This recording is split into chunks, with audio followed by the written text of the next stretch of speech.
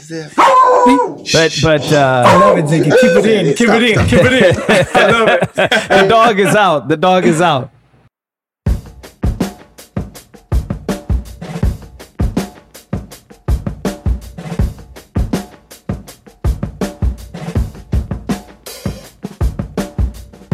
What's up, everybody?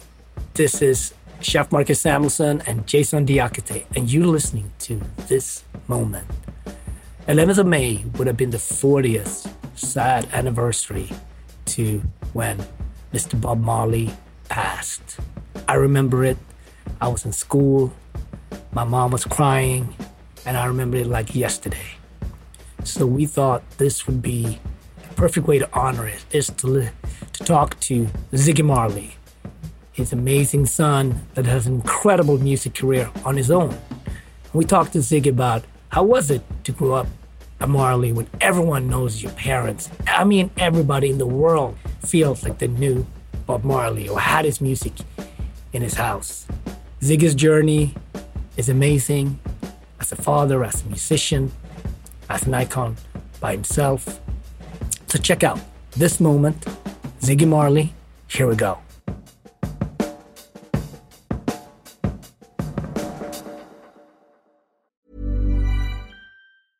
Selling a little or a lot? Shopify helps you do your thing however you cha-ching. Shopify is the global commerce platform that helps you sell at every stage of your business. From the launch your online shop stage to the first real-life store stage, all the way to the did we just hit a million orders stage.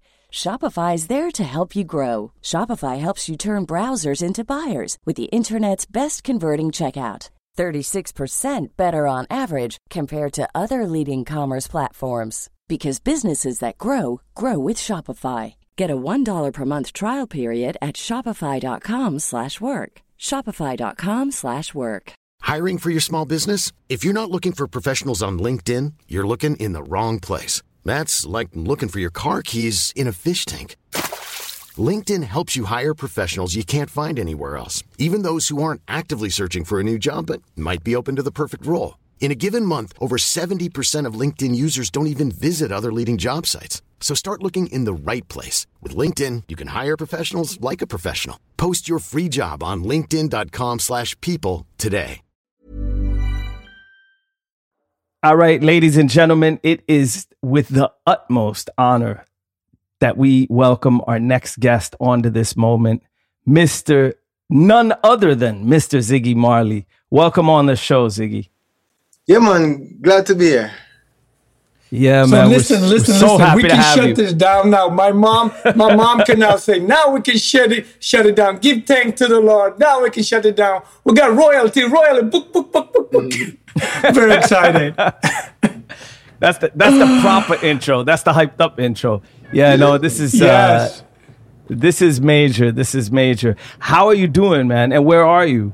Yeah, I'm in LA. I've been doing good, brother. I mean, we give thanks. We'll make the best of the situation all the way. All the time. We have to just make the best of whatever situation we're in. So we give thanks. We can't complain, you know? Yes. So Ziggy, I was with most of your family exactly a year ago in Los Angeles for the Grammys when you were launching the 75th year anniversary of your father with a book. And I was cooking with the family, with Ro and Sadell and everybody. And it just gave me goosebumps. Bob would have been 75, but then it was also 2020. But it was still, I saw Stephen perform at the Grammys. It was amazing that day. Tell me a little bit about the book and how you as a family celebrated Bob at 75. Yeah, the book, firstly, so the family have only put photos of Bob, right? From different photographers throughout the years. And 75, we'll try to do something special. Every certain numbers, 75, 100, whatever, we'll try for, hey, let's do a special celebration. So we decided to do the book, and I was the curator of the book, and the idea behind the book is really for show Bob beyond just the legendary photos that people know, and kind of make it become a part of the family. It's like a scrapbook of Bob, behind the scene and in real life. So we try to bring the people closer to Bob in that way to celebrate him. Nice. Nice. I'm sitting in Stockholm, Sweden. Marcus is in Miami. You're in LA. I really think, despite this pandemic going on, and the internet being what it is, the good, the bad, and the ugly, but this is a beautiful thing that we can come together like this across the oceans. I wanted to ask you, Ziggy, so you're in LA, but like how often do you go back to Jamaica? I mean, I realize now in the pandemic it doesn't happen so much, but do you like spend half the year there, or how does that? No, it's just a feeling. Life? It's just a feeling thing when you feel like it. It can be a year, it can be 10 years, it can be. You have to follow how you feel, So when we feel like do it, we do it. But I want to tell you that we talk about connection during this time, and I tell you, I've never been so connected to so many people than I've been since the COVID thing. It's really weird. Because we find this technology now. Look, we're here. We never did this before. You know what I'm saying? We're here right now doing this. But I've connected to so many people using the Zoom thing in a way that would never have happened. So as I said, we take the good with the bad. You know what I'm saying? And find some good truth. So how's the pandemic been for you? I mean, you've had a lot of Zoom connects, but what else have you been busy with this past year? No, the pandemic is a learning process, and a teaching process at the same time. And so that's how we take. That's how we look on life. We learn from everything, right? So what we understand, the first thing I understood when the pandemic happened is I don't spend a lot of time with the children. Because now I realize, now that we were together every day for weeks and months, I realized, I was never spending enough time with the children. Even on a regular basis, because they go to school 5 days a week. Weekends they might have activity and blah, blah, blah. So parents don't really get to really connect with the children as much as we think we did. So now we're more connected, now we know each other better because of this thing. So it kind of like put us back. We kind of went back in the past a little, where there was no schools. Everybody was just together. Kids never go anywhere. We went way back. Yes.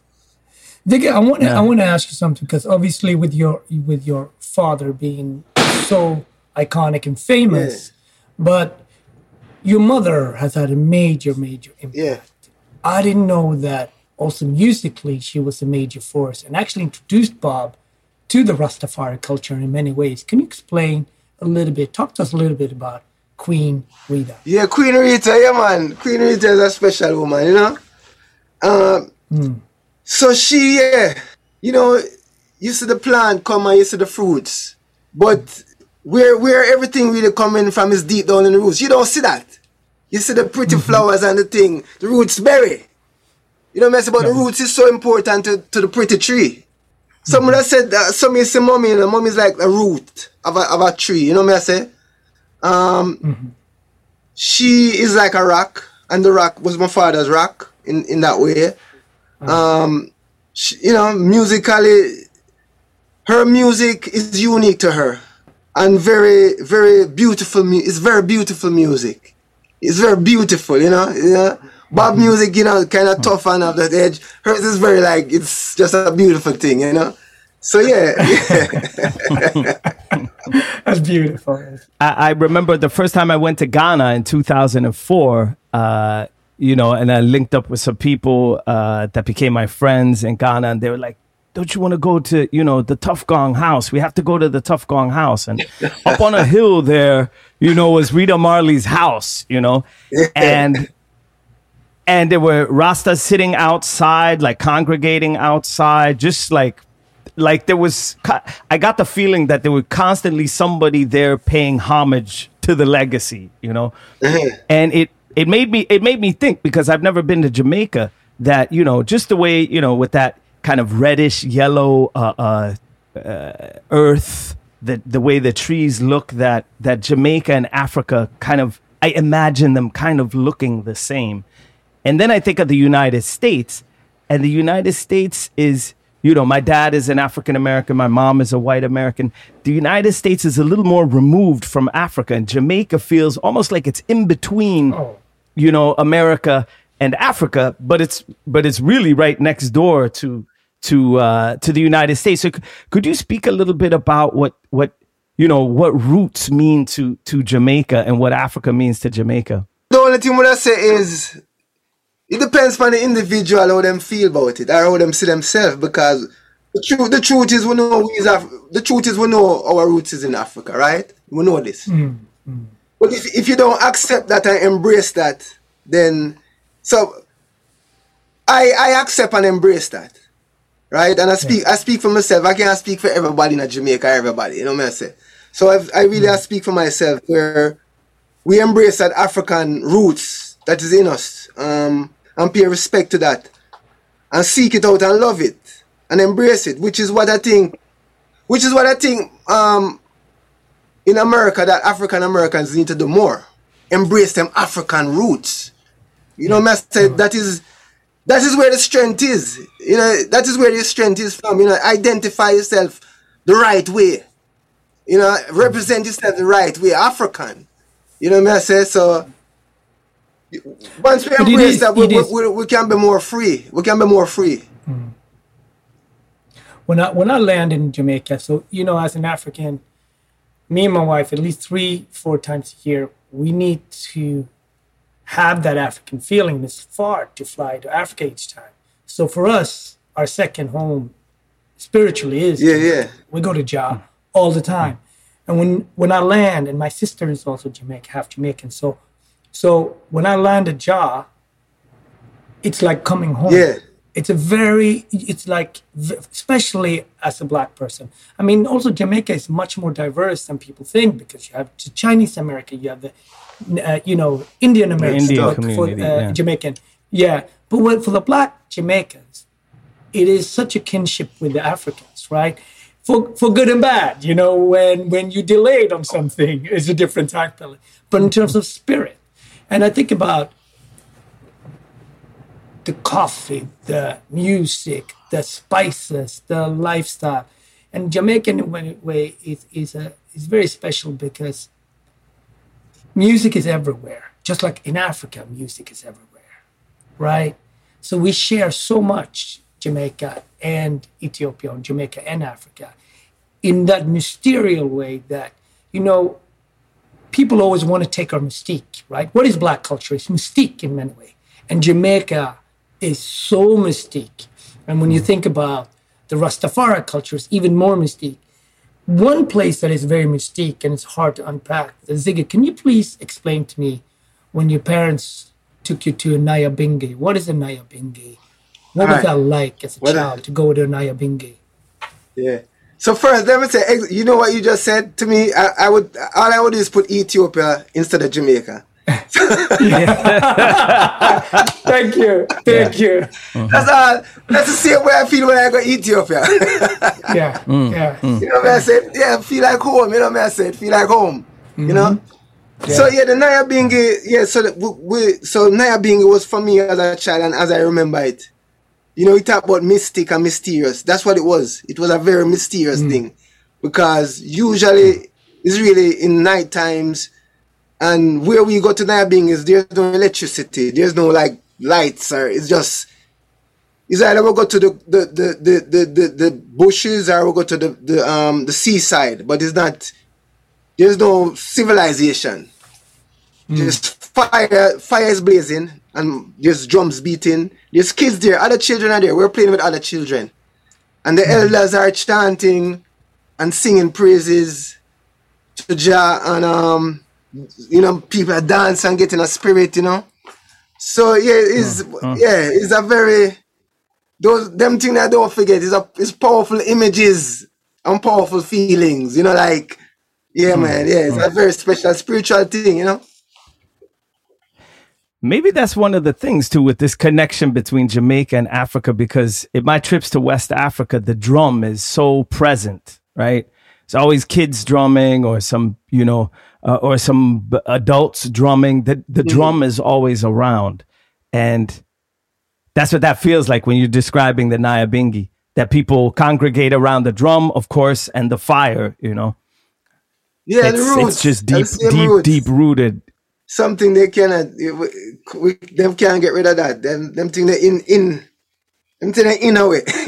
You can't, yeah. And I would tell you during this pandemic, we all have different outs, right? But as an immigrant living in America, I've dreamt away to Ethiopia. I dreamt away to my fishing island in Sweden. And it's been such a privilege and luxury to have these things, even just to dream and go to, right? That this is not everything. This is big. But sometimes when you live in America, you think it's all surrounding around this. And just even have the conversations with Jason being in Stockholm shows you that Sweden is doing it one way, Jamaica is doing it one way, Ethiopia is doing one way. We're all struggling with America is doing another way. But that spirit when I'm on my father's fishing island, or with that spirit when I'm in the upland in Ethiopia, that mystique, and I just think it's been such a privilege to have these special places to dream of. And I always, when I take my son to Sweden or I take him to Ethiopia, this is what it's about, to capture that. And I would say you guys, as a family, done such a good job of keeping that. I mean, I thought about it a lot last year when it was like the whole Mali tribe, not even the whole, but it was a lot of them, right?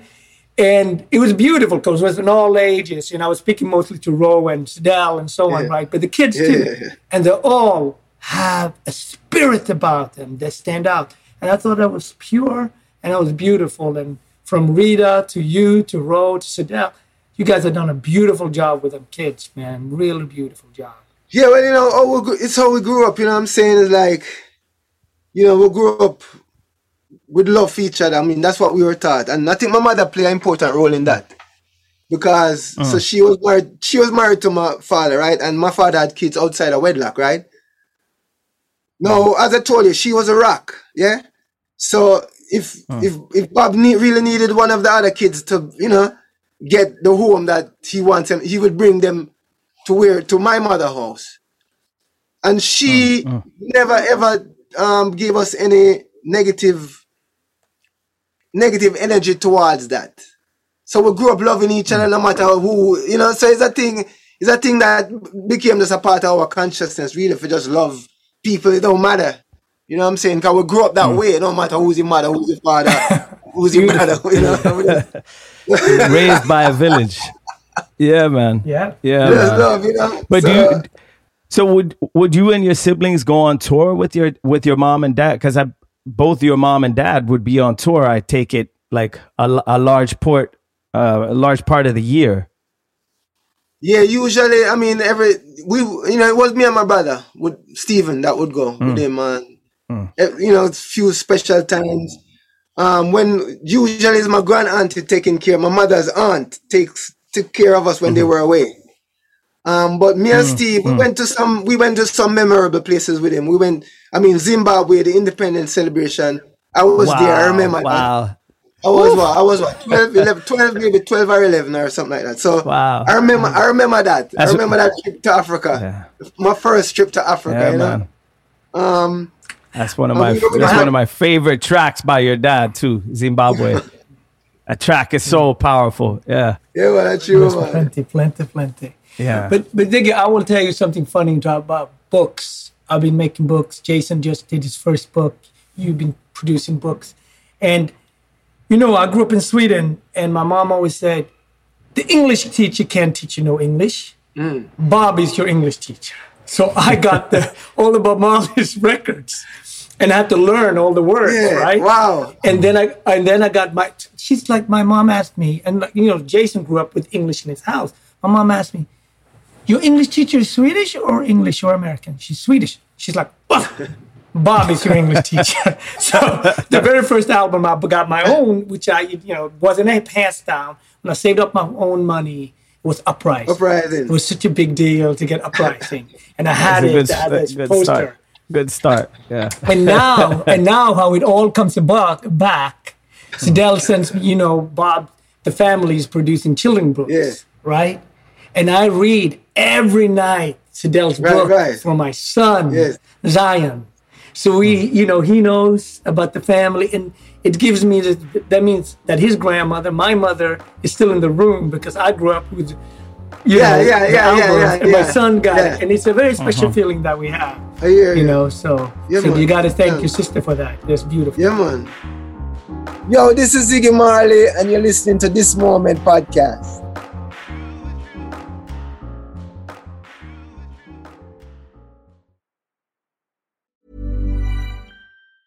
Spring is my favorite time to start a new workout routine. With the weather warming up, it feels easier to get into the rhythm of things. Whether you have 20 minutes or an hour for a Pilates class or outdoor guided walk, Peloton has everything you need to help you get going.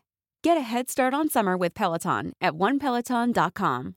One size fits all seems like a good idea for clothes until you try them on. Same goes for healthcare. That's why United Healthcare offers flexible, budget-friendly coverage for medical, vision, dental, and more. Learn more at uh1.com. Hey there, it's Michelle Norris. I'm host of a podcast called Your Mama's Kitchen. When I travel, I'm usually looking for a way to find a taste of home when I'm not at home. And one of the things I love to do when I am at home is entertain. And Airbnb allows me to do that. When I was in California recently, I rented a house that had a great kitchen. And when we were sitting around the table, we were all thinking, we're in someone else's house. Someone could be in all of our homes as well. If you have a home, but you're not always at home, you have an Airbnb. Your home might be worth more than you think. Find out how much at airbnb.com/host. Hey, I'm Ryan Reynolds. Recently, I asked Mint Mobile's legal team if big wireless companies are allowed to raise prices due to inflation. They said yes. And then when I asked if raising prices technically violates those onerous 2-year contracts, they said, "What the f*** are you talking about, you insane Hollywood ass?" So to recap, we're cutting the price of Mint Unlimited from $30 a month to just $15 a month. Give it a try at mintmobile.com/switch. $45 up front for 3 months plus taxes and fees. Promo rate for new customers for limited time. Unlimited more than 40 gigabytes per month. Slows full terms at mintmobile.com.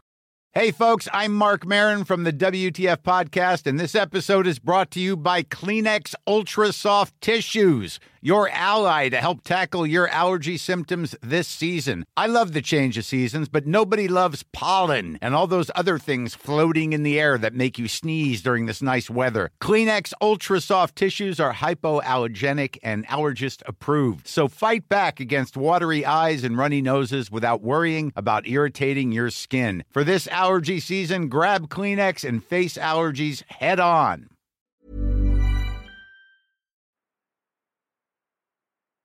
I wanted to take a minute and just dive into the music because I got so many questions about that, Ziggy.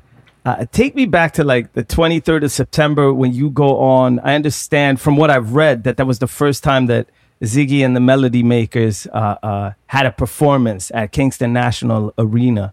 How was that? Stepping on stage, you were just like 11, I think? Yeah, no, we were young, at 1979, I think. So what's memorable about that for me is that it's not that even we're stepping on the stage for the first time, but that my father is on the same show as we are.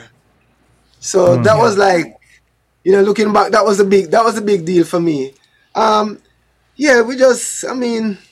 never really have any fear or we just do it. We just went and do it. We didn't even know what, we just did it. Basically, we just went and did it, and that was it. So. Yeah. And then then you ran the band, or you had the band together with your siblings. That's also really a special thing, like a family, a family band. I think of like the Jackson 5 or, a few of these like family member bands through history. So how was that performing with, touring the world with your siblings and? Yeah, that's how we grew up. Cause we've been putting on concerts in the house since we was little children. And $1, our auntie, our grand auntie and her little friends, then would come and watch us put on a concert. We would put up posters in the house, concert. So we grew up. You gotta advertise it. Yeah, we grew up promoting ourselves. I remember like just 10 years after that, I saw you live in Gothenburg, Sweden. And this was a big deal because my mom was so upset that Bob performed in Sweden in 1979. It's the last time he performed in Sweden. And they changed the rules because, so they said, you know, because of Bob and them smoked weed, they could not perform in Sweden. But my mom was so upset about this because all the other rockers, they did coke, but they could perform in Sweden. So it was a big argument in the house. Why cannot Bob come to Sweden? Why come not Bob? So then go into the 80s, and then you come with the Melody Makers, and it was the first ticket. Me and my mom go to, you know, I grew up in Gothenburg, and there's this kind of like student place where you perform called Kora. And we were blown away because the band, you were so young, right? But the band wasn't young. Mm-hmm. The band was like, they were adult. And I was like, he's leading, you know, I could relate to you. You're just a couple of years older than me. So I was like, he's leading this band. And we were just blown away. The whole family came, and it was beautiful. You know, depending on which year, but during those years, the band we had was some Ethiopian youths called Dalal. Their name was Dalal. They were from Ethiopia. Most of the band was, with some Jamaican musician mixed in. So I want to talk about a little bit about your new music, because I hear this back and forth. You know, when I think about We Are More, you know which song I hear first? I hear Zimmer Down. I hear Bob's first, but like for me, it's like a ska to me. You know, the way it started, We Are More. I'm like, he went way back to Zimmer Down, to the first time, even way before the Wailers, which is still a killer song. When I hear American Vibra, you know, I feel like that could be actually on Uprising. It has that vibe to it. And then when I hear Beaches in Jamaica, because I'm surprised you say beaches in Hawaii. So I'm going to say beaches in Jamaica. It is just it's such a beautiful song, and your range of music is deep. It's not just reggae. So tell me about all the new music you're producing. It's beautiful. It's world music. It's very spiritual. The new music. Well, all right. So the last record was a children's record. It was an album for children called More Family Time. And that happened, I wrote that record during the pandemic, right? The beginning months of that whole quarantine period. But the thing with that record, and when I make music, like, you know, I have a strong imagination. So me always imagine, say, everything is there for a reason. There's a reason why I'm doing this. You know, me always like, I just call it imagination, you know? There's a reason why things happening. You know, there's something behind the scenes that is making certain things happen. Because this album, you know, I actually started writing some songs based around the social justice movement that was happening at the time, because I was seeing it and experiencing it by just feeling the emotion of the uprising of the people for say they want some justice in America for black people. So, you know, I was really inspired by that movement and that cause, and I started writing songs about those things, what was in my mind and how I felt. But then my little son, 5 years old, he came and he was like joking around, and he was like, Goo Goo Gaga, you know, and play around. so I wrote a song called Goo Goo Gaga. and then it just kind of took me down this trail of writing more songs like Goo Goo Gaga. You know? So that's how the children album come, and I felt like, to me it was a spiritual thing, because I guess I expect myself to be writing more, you know, militant songs in that time, because it was a very militant time, you know, and I was like, you know, but somehow it got shifted into this thing for children, and I was like, I was supposed to do that, you know. So that's my latest record, and I just finished working on some more music, which probably will come out this summer. I re-recorded some of my old songs. So I'm gonna put that out this summer, and it was a good experience, really. You know, it was a good experience.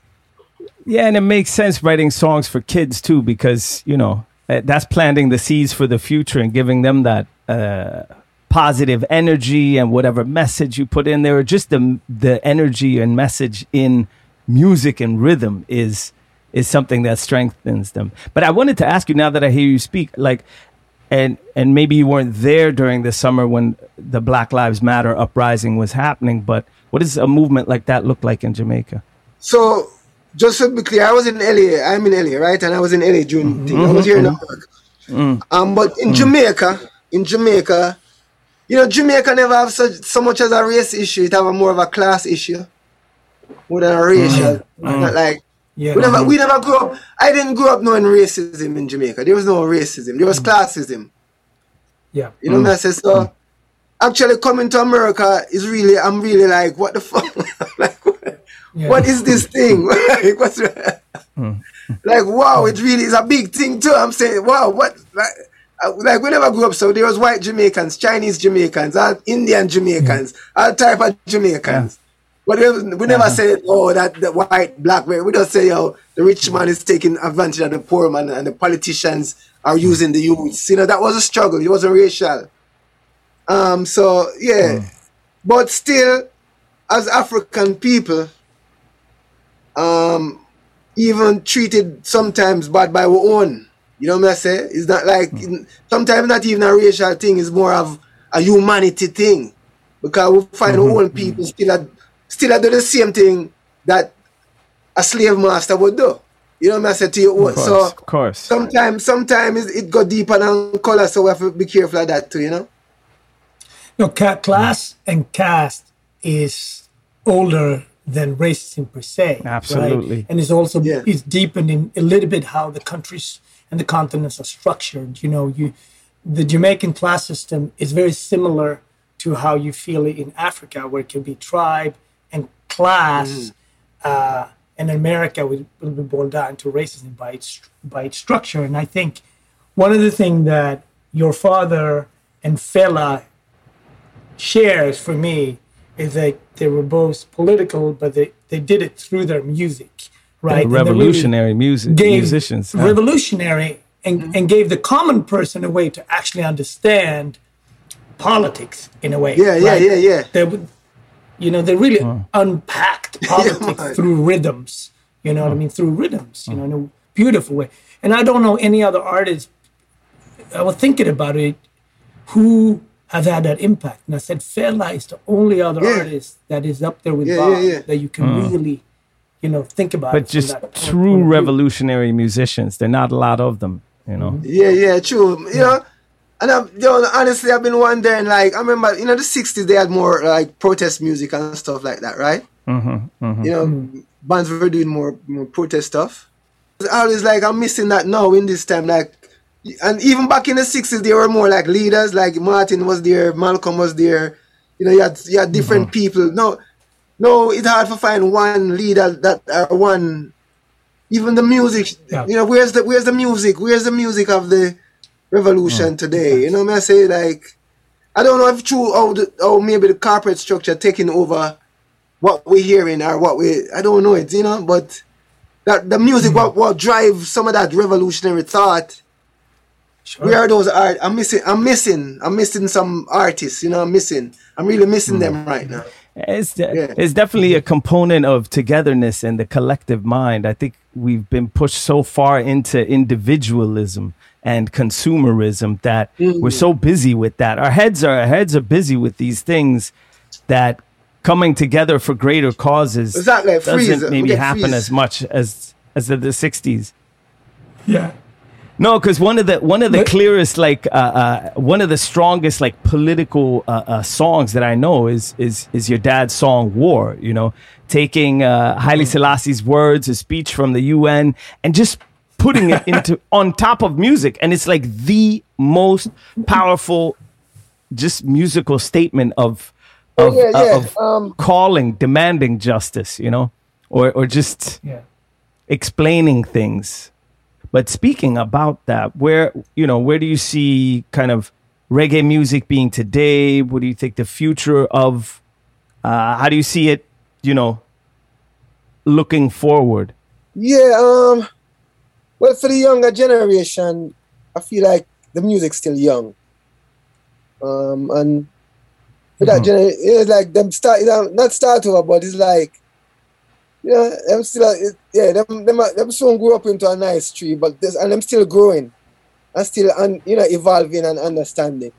So we expect, for those the young generation are doing it now, to bring it to another place, in the future as them grow, you know. And for me, who know, and I don't even see myself as an older generation, but in this world, them call it that. But my father and his generation, them are the old generation to me. Them is like, there's no other there will never be another old generation. Like, them are the teachers, them are the, it was that generation. There's no other generation beside that one. You know what I mean? So, yeah, I'm still a part of the youth generation in myself. And so, I always make music how I feel and push, creativity. Don't stifle my creativity and my ideas, regardless of, whatever genre, whatever anybody expects. I just like being creativity make me happy. And, you know what I mean? Like, if you create, you cook some good food, it make you feel good. You know? Yes. Yeah, true. Music is not like the world map. Music doesn't have to have any borders or stay in one place or genre. Like you're punk and you're techno, so you could be totally free in music. Also, I want to send a rest in peace, because speaking of the elders, two of those the Jamaican giants, both Toots and Bunny Wailer, passed recently within the last year. So it's a passing of the torch too, I guess. Yeah, man. And soon you're the elder. Soon you're the elder. No. Too early. I'm sticking it. I'm keeping that on there, man. But I hear you. Their spirit is undying. The music never dies. Tell me about Mr. Wailer. We know so little on this side. He just passed. What type of man was he? Bunny was like, I guess, if you compare them, if you compare them to Bob and Peter, right, in the Wailers, Bunny was the quiet one. Peter was the more loud one, and Bob was in the middle of that. You know what I say? But I grew up seeing them around Bob. They're friends. They're like family friends, and so I would say Bunny and Peter. Family. Yeah, man. I mean, it's family. It's family because my grandmother has one of my aunt is his sister. So we're related. Of course. Can I move over to food a little bit now? Because within the Rastafari culture, so of course, I tell food, and watching you on Instagram, you do a lot with food now as well, and growing and so on. Can you explain for us a little bit what is Ital food, and because people don't know about it. Anytime there's a cool juice bar on the Upper East Side, I always say it comes from Jamaica. There's so much food that comes from Jamaica that people now talk about superfood that just people in Jamaica eat, whether it's soursop or whether it's sea moss. So all of these things that you now can buy at Whole Foods for $26, it's just in Jamaica.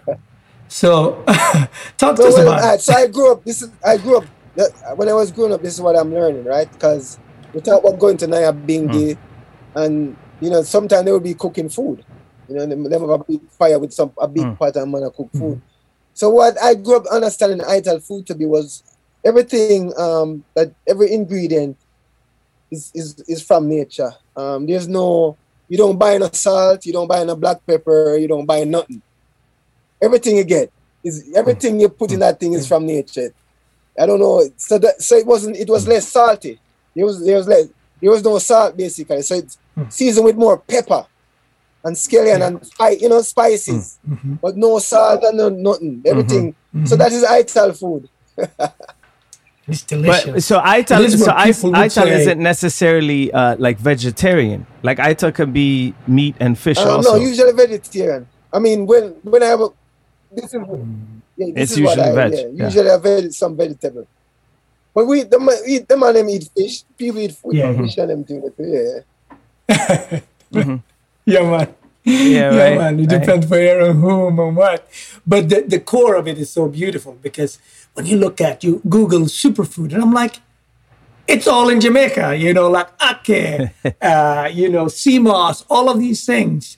It's all from Ja, and it's really growing everywhere, right? So it's just this beautiful thing with the Ital food, you know, which it's sometimes gets misunderstood. You know what I mean? It's like you think about you buying coconut water in a bottle versus somebody's just opening that. That's the difference. You know what I mean?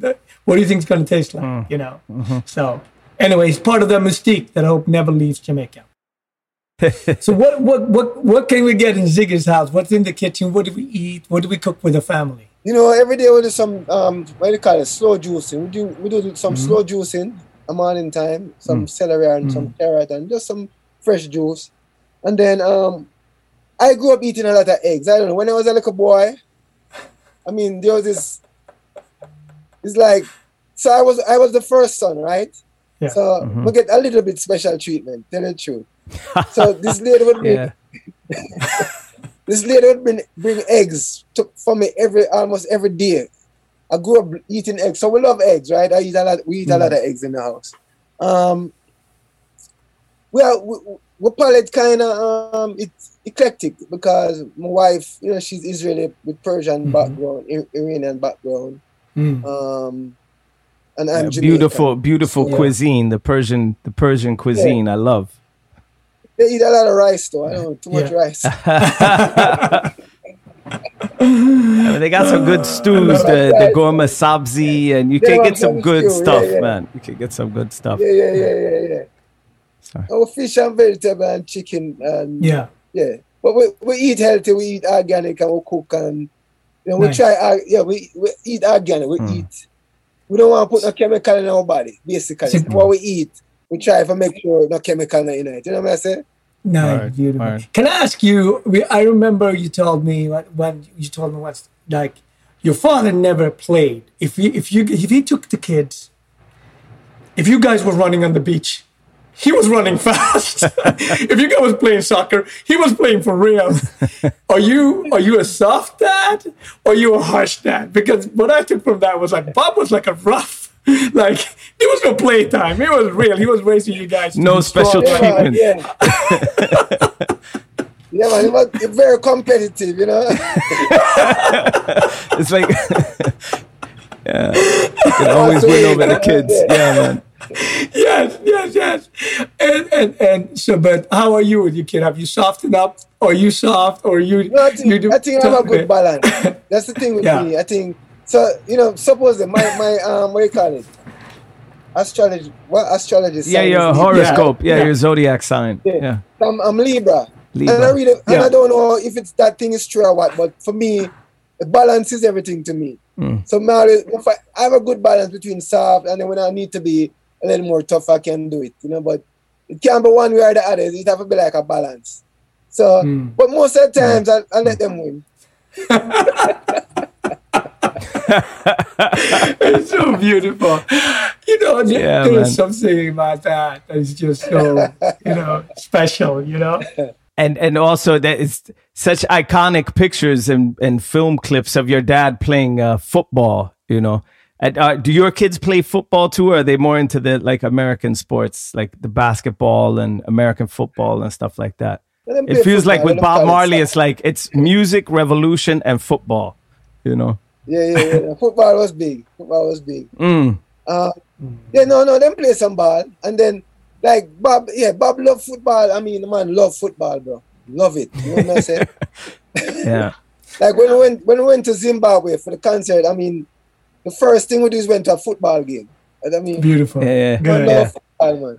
Yeah, really love it. I love it, man. Yeah. And the sports has been through your family. Ro, you know, he played American football in University of Miami. I mean, that is one of the biggest football schools in America, and that's an amazing achievement for not really being raised with the sport in a way. It's been throughout, you know. Yeah, man, Ron raised rough too, so he have a lot of aggression. That's good. How does it look like? Do you guys all get together? All the whole Marley clan? Like it must be like a lot of people. And does that ever happen that you all get together? Yeah, every now and again it happen. And it happen. It's not a planned thing. Like, you know, I'll end up in Miami and then, yo, what's up? Hey, yo, I'm there, blah, blah, blah, blah, and then let's get and everybody go. Yeah, this year must have been fun also for the family because, you know, Skip, the young one got just nominated for a Grammy, which was a big deal, you know. And it's just nice to see that the legacy continues, you know. I just thought it was such a big thing to see, you know, to watch I'm out. very happy for Skip, man. Skip is a good youth, you know, he's a good youth. I'm like, you know, I'm like to see the good things happen to good youths, you know. Yeah. Nice. Nigga, I want to ask you something. I think I want to ask you something. And you're old enough. You were there the day when both your mother and father got shot. How did it impact you and your brother and your sisters? Because this is not a memory that the younger ones maybe remember that heard about it, but you guys you were there. How did it impact you coming up as a teenager and just for the rest of your life? And how have you talked about it to your kids? Well, I mean, when I'm a little son, I was really obsessed about it for many years. Like, yo, them shoot my grandfather. Why did they shoot? You know, he was always like, but for me, you ask me that question right now, and it's right now I'm maybe coming to a realization that maybe I don't trust people as much as I should. Or I'm very skeptical, you know? Yeah, I'll tell you the experience at the time. I feel like I was just like this because the police came to the house, scoop us up in the middle of the night. Just, come on, let's go, and drive us up to this whatever hideaway place. And my daddy sit down on them thing with the rapper. And the next day, I think my mother came in. She got shot in her head. So she came in. She came in with the bandage over her head. And, you know, nobody said anything to us. Nobody told us anything. I was like, yo, we were just here like this, just seeing everything. You know? Yeah. Nobody talked to us. I understand that. Also coming from Jamaica, was similar to Africa and also Black culture. At that point, we didn't have psychologists. We didn't have somebody to talk to. It was basically talk to your auntie or you get a slap in the back, or you know what I mean. It would have been dealt with very differently from today. You know, so it's just different. It's also a testament to the power of music. I mean, if music is that dangerous to some people. Music and the message, you know, because music is dangerous. When you add the message to it, it gets double dangerous, you know. You know, I'm in Stockholm right now. Marcus is in Miami. You're in Los Angeles. Los Angeles, to me, I've been there many times. It's not a place where I'd say the place itself naturally keeps you grounded. So what are your thoughts and kind of how do you stay grounded, you know, wherever you are, be it big city or countryside, but you know? Well, I think it started from how we grew up. So, you know what I mean? Like what we were taught as children and what we saw as children. So my father, my mother obviously come from Trenchtown, the ghetto. And even when they had more, they would still take me back to the ghetto. Friends from the ghetto would come to where we are. You know, it was never, we never saw that thing of, oh, I'm now this or that. So I think that those experiences had to guide me, and a spirituality to it. There's a spirituality to the idea of staying grounded and being humble that I saw too, where my father was this big deal, but yet still all type of people would come around, right? Rich people, poor people, every type of people. He never turned back nobody, never looked down on anybody. And those experiences helped to teach me as a youth coming up. It wasn't something that was explicitly taught to me like, hey, this is how you should be, don't do this. But it's something that I think I soaked up. And I think for me, being grounded is the best way to really be creative too. You know what I say? I mean, it worked for me. It worked for me. And it's a conscious decision. It's a conscious decision. It's not an automatic thing. Because sometimes your ego want real. So you have to you have to be smarter than your ego, basically, bro. You know, there's a time for ego and there's a time for you know? So you have to be in control of that. So true. Yeah, I mean, a life lessons, and it worked for me. I mean, I've seen myself as blessed, and it's one of the reasons I see myself as blessed is because I'm grounded. That grounded thing has blessed me. And I like that blessing. So I'm going to stay that. I'm going to stay grounded because it worked, you know? And for me, I am constantly, but I can know when I'm at fault. And I can accept that and correct that fault. You know what I mean? See, that's a form of me being grounded. Instead of being like, you know what, deny it or try and be like, you know, I face it and we have to take care of it and deal with my fault. If I did something wrong or if I felt like I treated somebody not right, I become conscious of it. And I change my behavior because of that consciousness. So, for me, you have to be willing. My tip, here's a tip, be willing to be better, change, or accept certain issues and deal with them. Be willing to not be right all the time.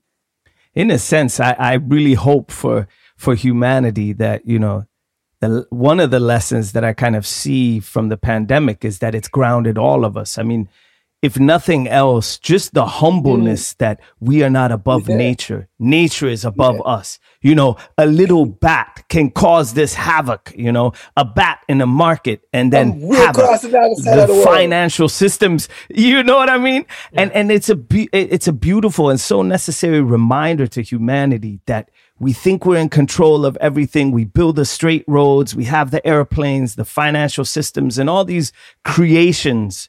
But we're still not above even the kind of simplest divine part of nature, you know? That's also grounding us. And I hope we stay in that space. Yeah, true. No. You know? No, and it has that thing of when Ziggy talks about Nyabinghi, you can't explain it. And even this thing with COVID, we can't fully think, just like you guys said, we think we figure out everything. But yet, there is this je ne sais quoi out there.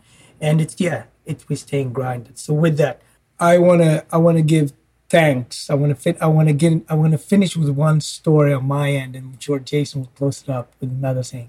Two things. When I get to LA, I'm gonna come and cook for you and your family. I'm just gonna just come and cook for you and your family.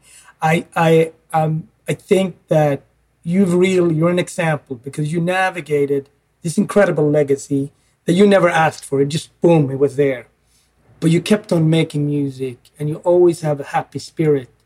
And I just think you navigate so beautifully this incredible blessing, but also it's a big thing. You are royalty. You are royalty to so many people. And end of the day, you're just a person. And I think in a beautiful way, you know, it's like Michael Jordan's kids would play basketball. It's a lot of pressure, but you stayed with the music. And I just think you navigated so beautiful and keep making music because it just gets better and better and better. And I want to thank you for all the gifts of music and just being this creative genius that you are in your own right. So thank you for that. Thank you for that. So John Lennon and Bob died around the same time. It was just a little gap in between. And I remember coming to school and the teacher was crying when John Lennon died. And my mom said, okay, yeah, it's sad. It was very sad. She was upset about it, but it was sad.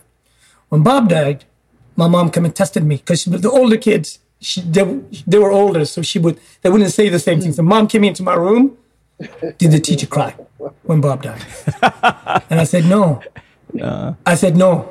So then my mom wanted to come with me to school the next day. Why are you crying when John Lennon died? And why are you not crying when Bob died? She was so furious. She wanted to pull me out of school. And I was just a kid. I was like, please don't come to school, Mom. This is going to get it worse. This is horrible. So bless up from Anne-Marie Samuelsson from Sweden. Thank you. All right. And I'll say from Sweden that whenever this pandemic thing lifts, and I hope the universe wills it, so you come back to this country because it's a cold country in many ways, and we need the heat that you can bring with your music, and I'll be there, man. I'll be there. And really, from the depth of our hearts, thank you for coming on this moment. Thank you for speaking with us. An honor to be in conversation with you, man. Yeah, man. Love the talk. You know, just we feel like brotherhood. You know what I say? We love the talk. We just reason and chat. Yeah, man. Feel good. Because we can talk for Yeah, hours. man. For 2 next time, hey. Yeah, you're Anytime, right. brother. You're right. Anytime, man. Thank you so much, Good? Siggy. All right. Thank you, guys. Marcus, take care. Yeah, man. Everybody take care. Thank you so much. Thanks. We talk soon.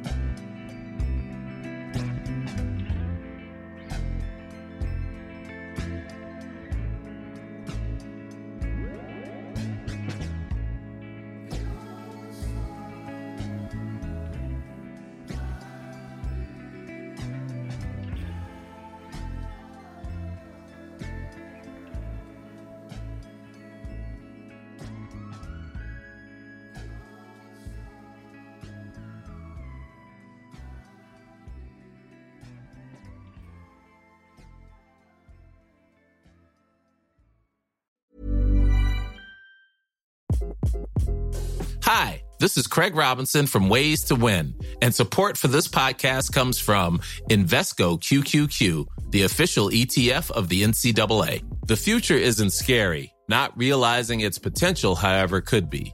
Just like on the recruiting trail, I've seen potential come in many forms as a coach. Learn more at Invesco.com/QQQ. Let's rethink possibility. Invesco Distributors, Inc. Hi, I'm Daniel, founder of Pretty Litter. Cats and cat owners deserve better than any old-fashioned litter. That's why I teamed up with scientists and veterinarians to create Pretty Litter. Its innovative crystal formula has superior odor control and weighs up to 80% less than clay litter. Pretty Litter even monitors health by changing colors to help detect early signs of potential illness. It's the world's smartest kitty litter. Go to prettylitter.com and use code ACAST for 20% off your first order and a free cat toy. Terms and conditions apply. See site for details. Even when we're on a budget, we still deserve nice things. Quince is a place to scoop up stunning high-end goods for 50 to 80% less than similar brands. They have buttery soft cashmere sweaters starting at $50, luxurious Italian leather bags, and so much more. Plus, Quince only works with factories that use safe, ethical, and responsible manufacturing. Get the high-end goods you'll love without the high price tag with Quince. Go to quince.com/style for free shipping and 365-day returns.